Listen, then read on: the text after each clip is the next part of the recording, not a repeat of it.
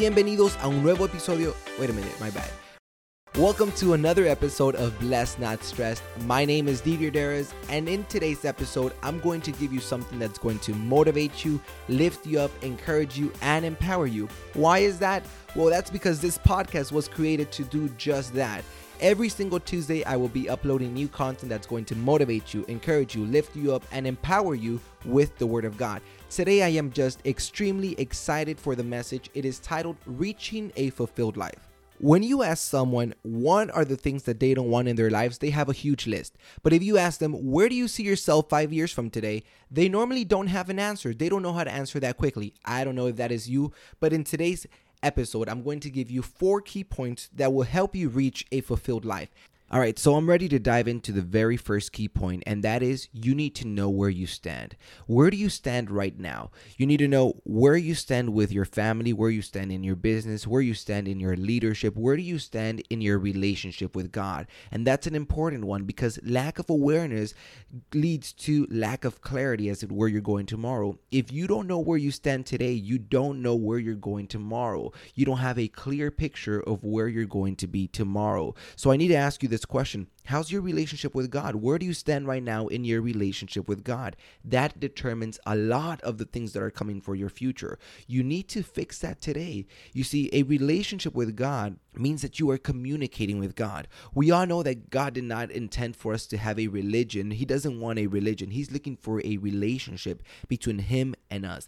But in order for there to be a relationship, there needs to be communication. So I want to ask you something. If you don't feel like you have a good relationship right now with God, I'm not telling you this so you can feel bad, but I'm telling you this so you can fix it. You see, a relationship, you need trust, you need communication, you need to dedicate time. So why don't you trust God in everything that you're going through? Why don't you talk to him? Why don't you go and, set some time aside, pray to him, let him know how you feel, let him know what you're crying about, let him know what you're happy about, let him know the things that you want, let him know everything because it's a relationship. And dedicate some time aside, put some time just for him. Plan a day to go to the beach and just to meditate in his goodness, just to meditate and talk to him, where it's silence around you. You're listening to the ocean, but you're talking to God. That's a relationship right there. Where you stand with God determines how good you're going to be so that he can take you to where he wants to take you. Now, whenever we know where we stand, we also need to understand what it means. What does it mean to stand with God? It means that you stand with a loving God. It means that you stand with a God that has a plan for you. It means that you stand with a God that has a purpose for you, a God that will never leave you, a God that is powerful. And by powerful, I mean that you no longer come to him to tell him how big your problems are. It means you go to your problems and you tell your problems how big your God is because you understand that he is the powerful God. He is the creator. He is the Alpha and the Omega. He is the beginning and the end. It means that you understand him and you understand what it means to stand with him. So where do you stand today with God? How about you take a moment to reflect and you think and you say to yourself, where do I stand today with God? What are the things that I need to change? What are the things that I need to start doing today? What are the things that I need to do in order to better my relationship with God? Lack of awareness equals lack of clarity. Whenever you don't know where you stand, you don't know where you're going. And in order to reach a fulfilled life, we need to start from the very beginning, knowing where we stand today. Look at the things. Look at your life. Are you happy with the things that you have accomplished? Are you happy with where you're at right now? Is this what you have always been waiting for? Or do you believe that there is more? Let me tell you something. God is not done with you. He has more for you. But you need to know where you stand today in order to know where you're going tomorrow. That's the very first point.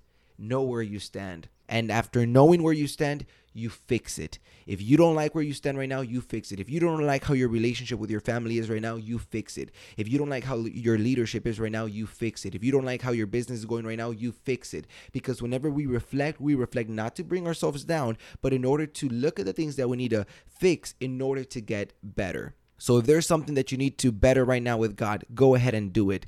Don't let this be the end. There is so much more for you. Better your relationship with God today. Better your relationship with your family today. Know where you stand. The second key point is that you need to know where you want to go. This is the second part. This is the clarity. And what I want you to do is I want you to sit down and I want you to write in a piece of paper, where do you see yourself a year from today? And I want you to describe that year. Let's imagine that was your best year. It has been a successful year. You have accomplished the goals that you have set. How does that year look like?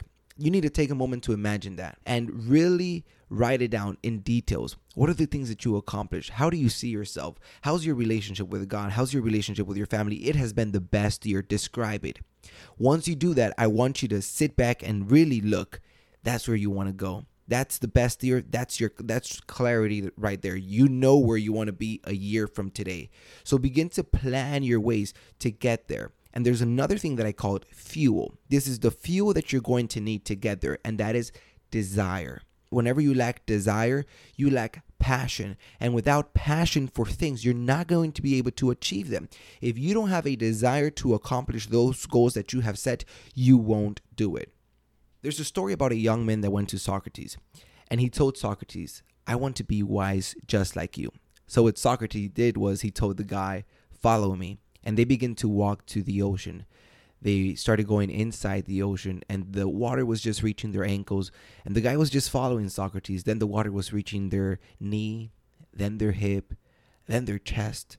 And then the water was all the way to their shoulders. Socrates looks at the guy, grabs him by the head, and begins to drown him. The guy is, just panicking, just splashing water all over the place. But Socrates had him there, drowned. Well, he was drowning him. Then Socrates lets him go.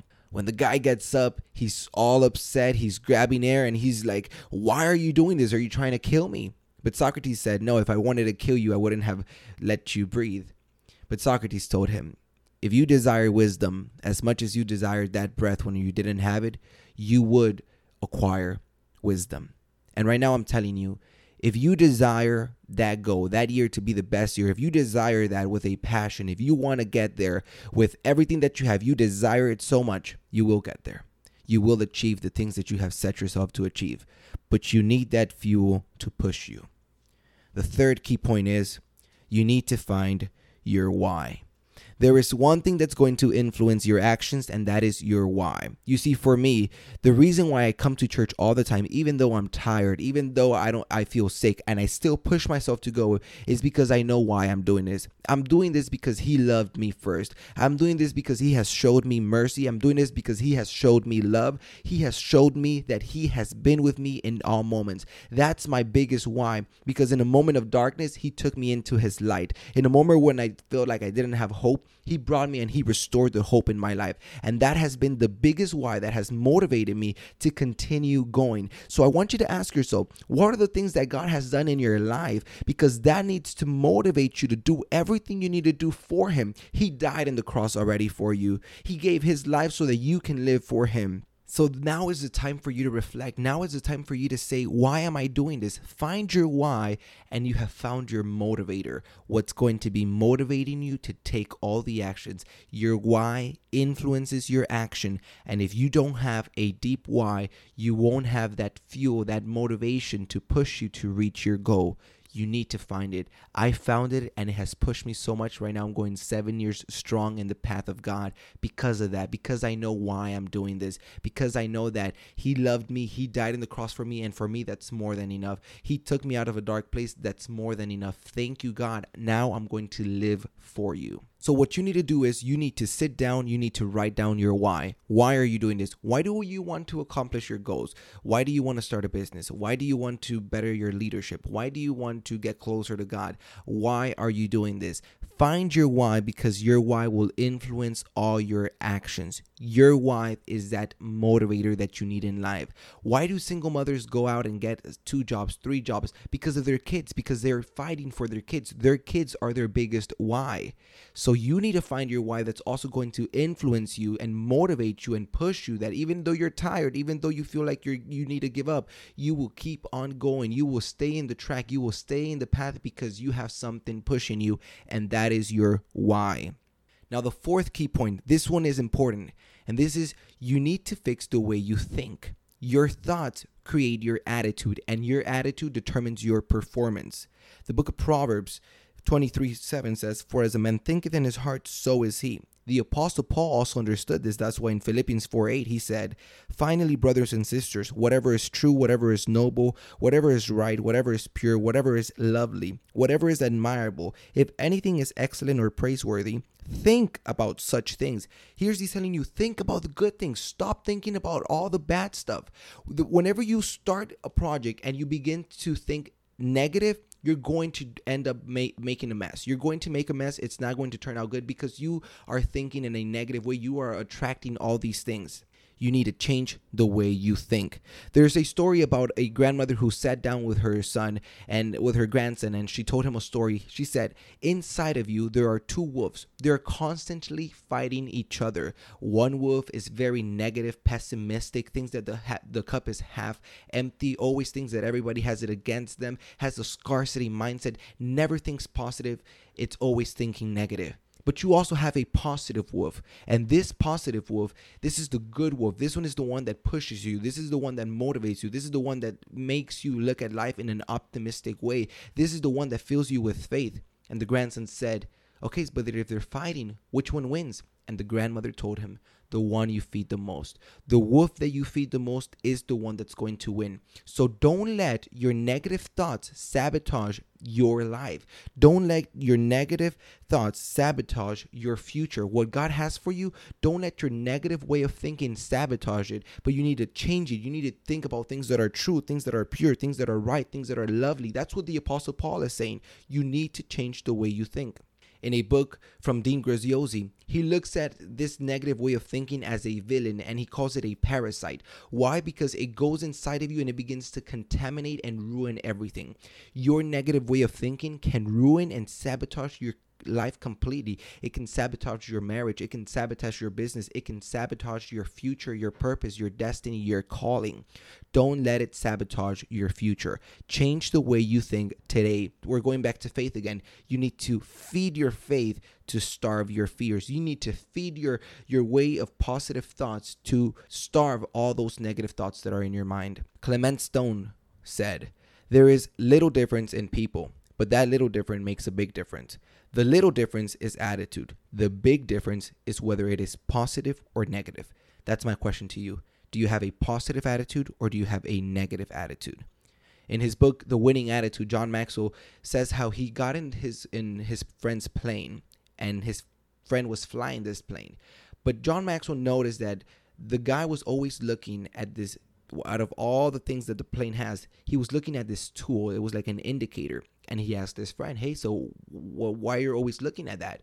His friend said, "That is the plane's attitude indicator. The attitude of the plane determines the performance of the plane." John Maxwell began to write a book about the winning attitude, because your attitude determines your performance. If you realize that what you're doing in life, everything is coming out bad, everything is turning out negative, it's because you need to change the way you think. You need to change your attitude. Once again, don't let your negative way of thinking sabotage what God has for you. Change that today. It's a switch. Whenever there's a negative thought, begin to battle it with a positive affirmation. Begin to think in things that are good, in things that are pure, in things that are lovely, in things that come from God, and stop thinking in all the negative things. Whenever you want to start a project, stop thinking from the very beginning that everything's going to turn out to be bad. Have a good way of thinking. Think that things are going to turn out good. Let's summarize it all together. The first thing you need to do is you need to know where you stand. You need to know where you're going.